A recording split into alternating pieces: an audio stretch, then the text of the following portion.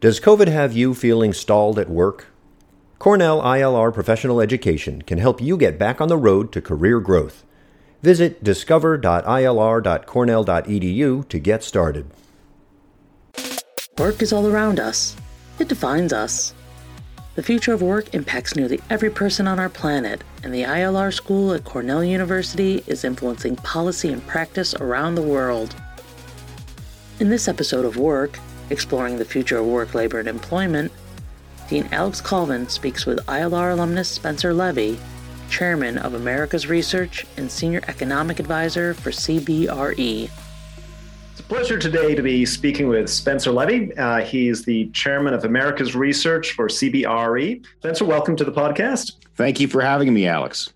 Maybe you could explain for our audience just a little bit what exactly that job involves. What do you do? Sure. Well, I am the chairman of America's Research and the chief spokesman for CBRE, which is the largest real estate company in the world on real estate matters. And what I do is I study real estate. And when I say I study real estate, I study office buildings, retail, hotels, you name it, I study it.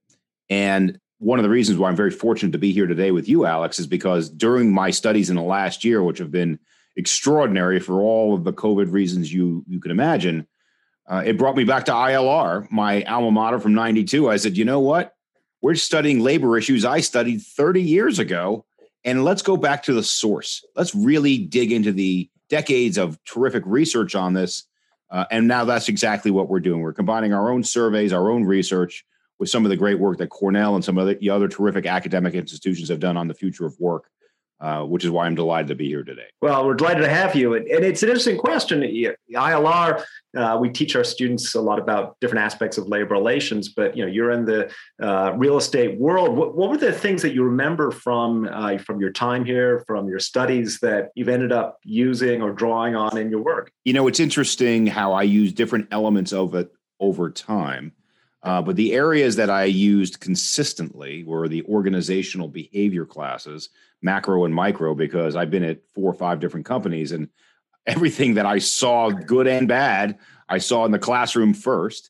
I certainly use all of my HR learning in the classes. But interestingly, and this is not a knock on ILR, but the most memorable professor I had was a gentleman by the name of Richard Doc Aplin, who taught Ag Ec 101. And what I remember about that class is not just what he taught, but how he taught. I also, among my many things, I teach public speaking, and I say, find your North Star. Who do you want to be like? I say, I want to be like this guy, Richard Doc Aplin, because it wasn't just the substance of how he spoke. It was the way he spoke, the way he communicated. So the summary of the answer is, I remember my classes, but I also remember the professors who impacted me in the way they communicated. And he was number one. And that really is something I think that's great for the students. Cornell is this incredibly complex, diverse university. Mm-hmm. And so, it may be the wines class or oceanography that inspire you. It's that range of things you discover in college. You bet. Well, I was going to mention the wines class too, but we could talk more about that next time we meet in person up at Cornell. Yeah, about that. It's still incredibly popular here, but obviously in the days of COVID, a little more difficult to do. It's an inherently in-person class. So one of the things we've been talking a lot about at ILR is the future of work, how work is changing. In the real estate world, I know you're thinking a lot about this question of the future of the office, which is really a central part of work and how we think about it. So what are you thinking about in the direction of the future of the office and what that's going to mean for the world of work? Sure. Well, the office, much like retail, much like all forms of real estate, have been evolving for hundreds of years. So it's not new that we're going to see changes to office because of COVID. But what we are going to see is what's known as an acceleration of previous trends that had existed and some new ones. So the acceleration of some of the trends that had existed were demographic, was the movement of people, movement from people from some places like New York, California, New Jersey, to places like Florida, Texas, Tennessee, Raleigh, Denver, cities like that, right? That accelerated. We're going to see more of that. Right. You also saw a trend of people moving from cities to suburbs, living there. Now, that had happened previously. Millennials had already disproportionately been moving to suburbs. So we're going to see more of that. So that's the movement of people. But then you want to get to the essence of what's going to happen to the physical plant of the building and the space within that building, and how will that impact work? Well, the trend that we had seen pre-COVID was known as densification. We saw more and more people in less and less space, and that trend is now going to reverse. You're going to see more space for the same people for health and safety reasons, and there are going to be other health and safety changes, including better HVAC, better janitorial services. But then the $1 trillion question, and it is a $1 trillion question given how big the space is how much will work from home impact the need and the design of office space? And we've done many studies on it. McKinsey has, KPMG has, I'm sure Cornell has. In fact, I know you guys have because I've read some of them. So, and by the way, they're excellent, by the way. And so the answer is nobody knows for sure what percentage that people are going to be in the office less. Some people say, 10% less. Some people say 20% less. Nobody is going to know until people are feeling safe again and there is a new normal.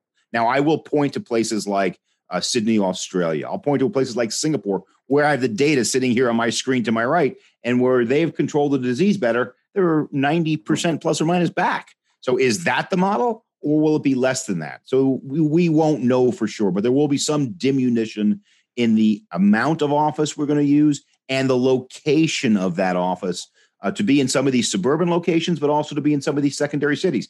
But this is not throwing New York or San Francisco under the bus, because there's another study we did that found that the most highly educated, highly productive folks are still disproportionately going to go to New York, going to go to San Francisco. So even though they're going to have competition from the Austin, Texases of the world, they're still going to be the places to be for some of the most talented, most highly educated people. One of the things as an employment scholar that really interests me about this is that there seems to be kind of a tension that you really see playing out between where the companies, where the employers want people and how to organize that, and that sort of the demand factor from employees. You know, we hear these stories about people who want to be located in more lifestyle locations, right? You know, you mentioned some of these smaller centers, right, where they can, get the lifestyle things they want. I mean, we're even seeing that, frankly, up here in the Finger Lakes. We've had this influx of people from the New York City area during COVID, snapping up residential real estate properties. There's fewer nicer places on the planet, let me tell you, from May through September and up by Cayuga's waters. It's beautiful up there. Yeah. So long as you're not shopping in February, right? That's the key. Having a hit an ice storm. But yeah, how much of this, do you think is being driven by, sort of individual people's desires? How much is it kind of pulled by that? How much is it the company still driving Sure. things? Well, let me. I guess there's two perspectives there. One is the employee's perspective, and one is the employer's perspective, right? And so from the employee's perspective, they want more live, work, play environments. They want more balance in their lives. And that's why cities like Denver are on the list, because the ski mountains are 2 hours away. Salt Lake City, Park City is an hour away. You live in Southern California, the beach could be closer than that.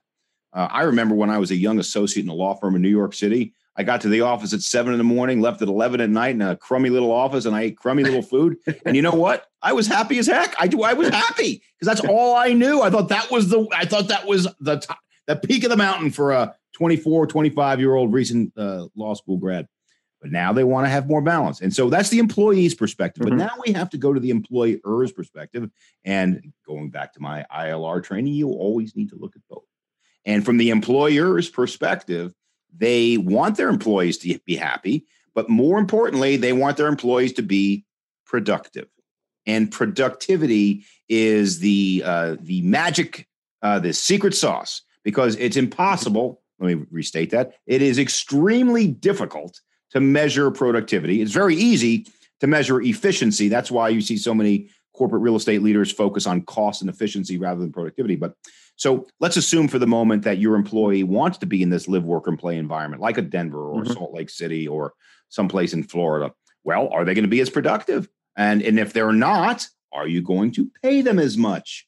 And if they are not in the corporate headquarters, are they going to be treated differently and, dare I say it, worse than the people who are in the corporate headquarters? And there's this my new favorite word, which I'm going to mispronounce, is presenteeism, where you treat the employee in the office better than those that are outside. By the way, that's not a new phenomenon. That's been happening forever. And even though I'm here to promote Cornell ILR, there was a great study by Stanford University on this, which talked about in 2015 when they did a study at people that were working from home lost out on promotions. They didn't learn the networking skills. They didn't learn the communication skills. So these are bridges we're going to need to cross now as work from home becomes more prevalent.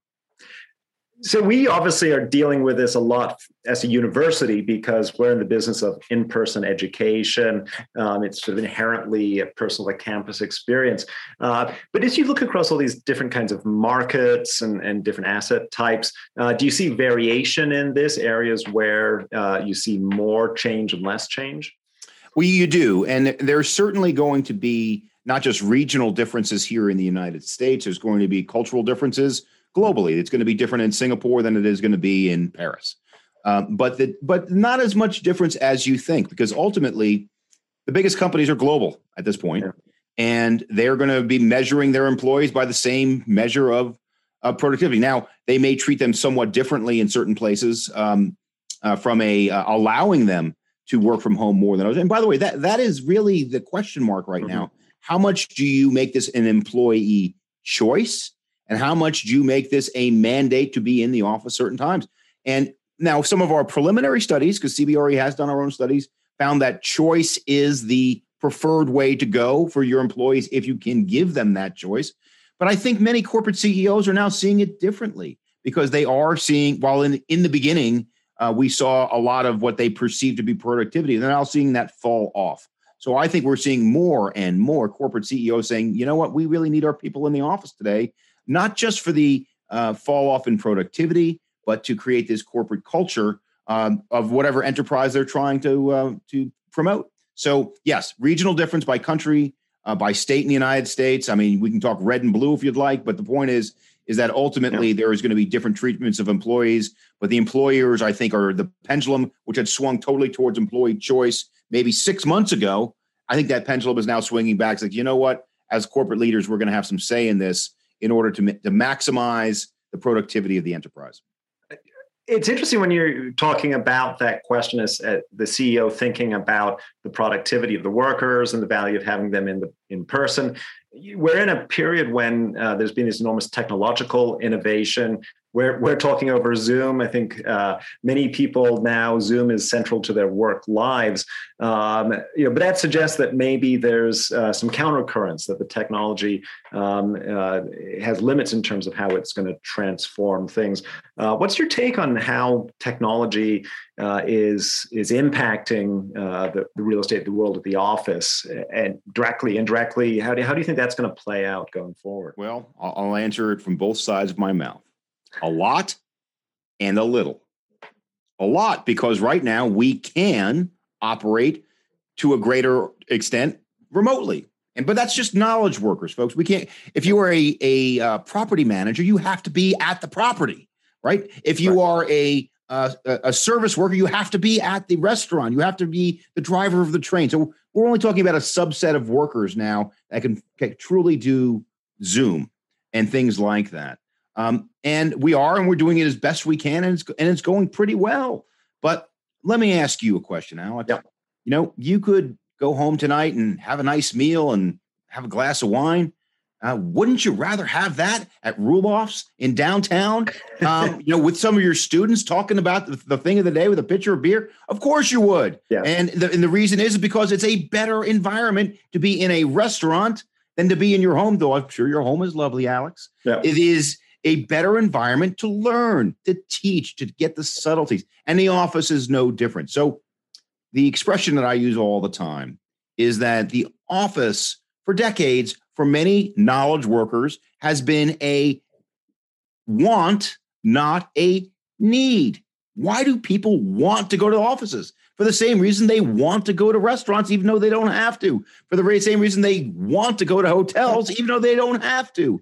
Because it makes them better in all the ways that make us human. And in the work context, it's productivity, it's collaboration with people, camaraderie. And in the retail context, it is very similar things: camaraderie, networking, meeting people. And these aren't going to change. The basic human emotions are going to change, which brings me to my other part of the question about, yes, technology has changed things, but it hasn't changed humans' basic emotions. And where did I learn that? From my organizational behavior classes at ILR, when I was learning about Max Weber. I had a terrific professor, I forget her name, but she was terrific. And talking about how they were trying to understand the psychology of the average employee. And you know what? It hasn't changed in 100 years. Yeah, it's funny as you talk about professors. I certainly see that as dean of this school. I'm able to do a lot of the formal stuff or formal meetings and so on over Zoom. But what I've really noticed is I'm not getting those drop-bys, the casual conversations, those informal. The cup of coffee. The cup of coffee is really valuable. It really helps. Yeah. You don't hear that set of things that you chat about over coffee or a beer in this setup. And so, and it's interesting. We certainly use the technology in academia for a long time. We data analysis, all those kind of good tools, but we are really missing something with not having that in person. Can I go back to the last point you just made there, Alex, if I could? Yeah. Which you said data analysis. Okay. That's all we do around here is data analysis, right? And I've had more debates with my colleagues, even as recently as yesterday, over the value of data that is collected during the pandemic. Because if you were collecting data during the pandemic, said that employee preferences are X, employer preferences are Y, and they were collected a year ago, they're going to be very different today by the same people. And so that's where human judgment still has a role. Mm-hmm. I can give you, I'll give you one horror story if I could, Alex. And the one horror story I'll tell you was in the self-storage arena. In the self-storage arena, many people have outsourced their pricing models to algorithms for large companies. In any event, the algorithms back in March of last year said, because we are in the middle of this crisis, you need to drop rents by 40%. Well, guess what? Demand for self-storage actually went up during the crisis, not down. And by following the algorithms, they destroyed tens of millions of dollars of value of their assets because they didn't incorporate human judgment. So I think human judgment ain't going anywhere, in particular during times of flux like we're in today. Data is an incredibly important input. We should get as much as we can. We should analyze it as deeply as we can, but then we need to think about what is the real world implications. Now, an industry that is inherently very human is the travel and hotel industry. And here at Cornell, we have the world's leading hotel school just next door to ILR. My friends over there certainly telling me about how that industry has been really devastated by the pandemic. The economic consequences there have been enormous. When do you see that industry coming back? Are they going to bounce back quickly, slowly? Where do you think they're going? To my friends at the hotel school, I first say I come there and I teach at the hotel school every couple of years and stay at the Statler Hotel. And you've always been good to me. And so I have been studying the hotel industry in depth for a long time, but in particular in the last year. And this is what's going to happen. So we break hotels into three categories, Alex. One is the most challenged, which are international focused hotels in markets like Honolulu that really only serve an international audience or primarily do that. And those hotels are not going to come back to pre-COVID levels till 2024. And then we have the second category, which are business hotels, where they are not going to come back in full in cities like Chicago, New York, till 2023. And some of those hotels won't come back at all because we project at least 20,000 rooms in hotels, rooms in New York City will not reopen. But then there's the green shoots, the light at the end of the tunnel. And what is that green shoot? The drive to staycation hotel. Those are doing quite well. I had on my personal podcast this week, Jordy Johnson, who is the CEO of Johnson Development, large owner of hotels. He says his drive-to hotels are doing incredibly well, 80% plus occupancy. Can't get a room there on the weekend, and anytime during spring break or summer holiday, you better get your rooms now because they are booking up rapidly. And so some of the demand that's lost from business or international will be picked up by the drive-to staycation traveler, part A.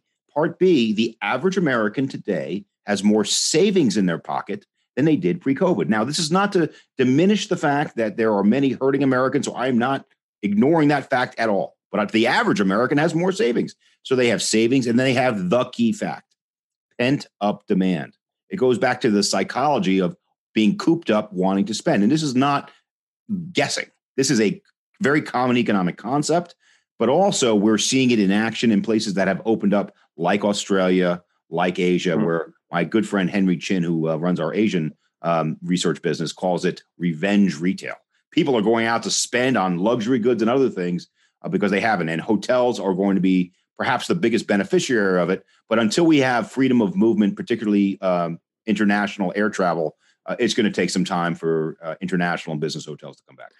And business travel has really been a central part of a lot of people's work lives. And I understand that you yourself were hitting something like 200,000 miles in 2019, which is 2019 was my record year. Yes. That is a staggering amount of travel. It's a little like what George Clooney's character in Up in the Air. It was like traveling constantly and well, I go even further because George Clooney was also a motivational speaker on the side. And sometimes I wonder whether people hire me for these shows to be the economist or the motivational guy. But and I also teach a lot too. But yeah, the amount of travel I did in 2019 would have been exceeded last year. I did 57,000 miles in January and February alone last year because I had two European trips, multiple cross country trips. And the question you have to ask yourself is it worth it? Are we going to come back to that? And I don't know that we'll ever get back to a 100% of those levels because I realize I can do so much from here, but I think we're going to come back closer to those levels than people think.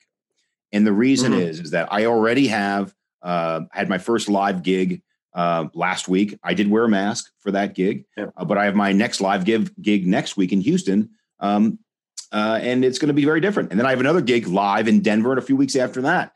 And then I expect come September, it's going to be close to business as usual with the exception of international travel, which I don't see coming back till mid-year 22. Yeah, I think that's a really interesting point. We're thinking about that same trend from a university standpoint. I've discovered how much of my budget was actually going to travel, which I don't think we'd ever really taken a hard look at until COVID. And it's really kind of kept us economically fairly stable because we've saved so much money on that. Myself included, we go to conferences, and then as dean, I'm doing alumni relations kind of work, traveling around. And it's interesting now we think about some of the things that, we're really missing going to those conferences and really kibbutzing with our colleagues and coming up with the new ideas over beers in the evenings, that we are missing out. But there was a lot of other stuff we were traveling for that we didn't really need to travel. And we can frankly get connections with people that we wouldn't have been able to make if we do them virtually. So I think we're going to follow what you say. A lot of stuff's going to come back, but not everything. Yeah. Well, look, sometimes I have these really strange thoughts about whether I live in an alternative reality and whether a higher power decided to have this crisis so I could spend time with my family. Yeah. I'm a father. I have 3 kids. They are 16, 15, and 11. And for everybody that's listening to this podcast and they're asking about work-life balance, once you get further up the chain, it's very difficult to both have that and go to my kids' ball games or my daughter's dance recital. Guess what I've been doing this year? Going to my kids' ball games, going to my daughter's dance recital. I just drove my kids to school this morning. And you know what? It was great. And you know what? I now see the value in that far more than when I was so focused on the business travel side. So, COVID has 100 terrible things that happened because of it. One of the positive things that happened that made you really treasure your family even more. I'm going to second that entirely. I have a 13 and 17-year-old daughters, and I've been hitting soccer games, and I haven't driven, I think, farther than a 1-hour radius from Ithaca for a year. But I've been to a lot of soccer games locally, and I'm quite happy about that. So, Spencer, I understand that you, as well as coming on podcasts like this, you also host CBRE's podcast, The Weekly Take. Could you tell me about that and what you're trying to do with that podcast? Sure. So, first of all, we're much like you should be duly proud of this podcast, Alex, on the future of work. We're very proud of our podcast. which is about the future of real estate. And so we try to get the premier real estate leaders in the world on our podcast weekly to talk about the different asset classes. So you mentioned hotels. We've already had 2 hotel podcasts, including we had the CEO of Host Hotels, Jim Rizzolio, who was one of our guests. And we have the CEOs of every major REIT coming to our show. We have the global heads of real estate from major corporations, including Bank of America, including Microsoft, to talk about what's going to happen to real estate in the future. And we're very proud. We've been recognized by Forbes as one of the top go-to industry resources. And that's because we're very, I say, disciplined about making sure we have the highest quality guests and we have great conversations. We don't make it an academic exercise. We make it a conversation with some of the top leaders, and they feel very comfortable to come on our show because they have their peers there as well. Right. Well, it's been a real pleasure talking to you on our podcast, but I do hope with travel picking up, we'll be able to see you on campus before too long. As I said, I teach up there, every couple of years and would like to do it more. And I would note that my buddy's daughter is about to graduate from Cornell this year, and we're probably going to spend a week in a house on Cayuga Lake, starting probably at the end of May or early June. Well, congratulations to her, and it's been great having the conversation. So thank you very much. Thank you very much for the opportunity. Thank you for listening to Work. You can subscribe to our podcast at work.ilr.cornell.edu or on iTunes. If you have a recommendation for a guest or a topic to be discussed on a future episode, just click on the link in the show notes of this episode and leave your suggestion. Again, thank you for listening.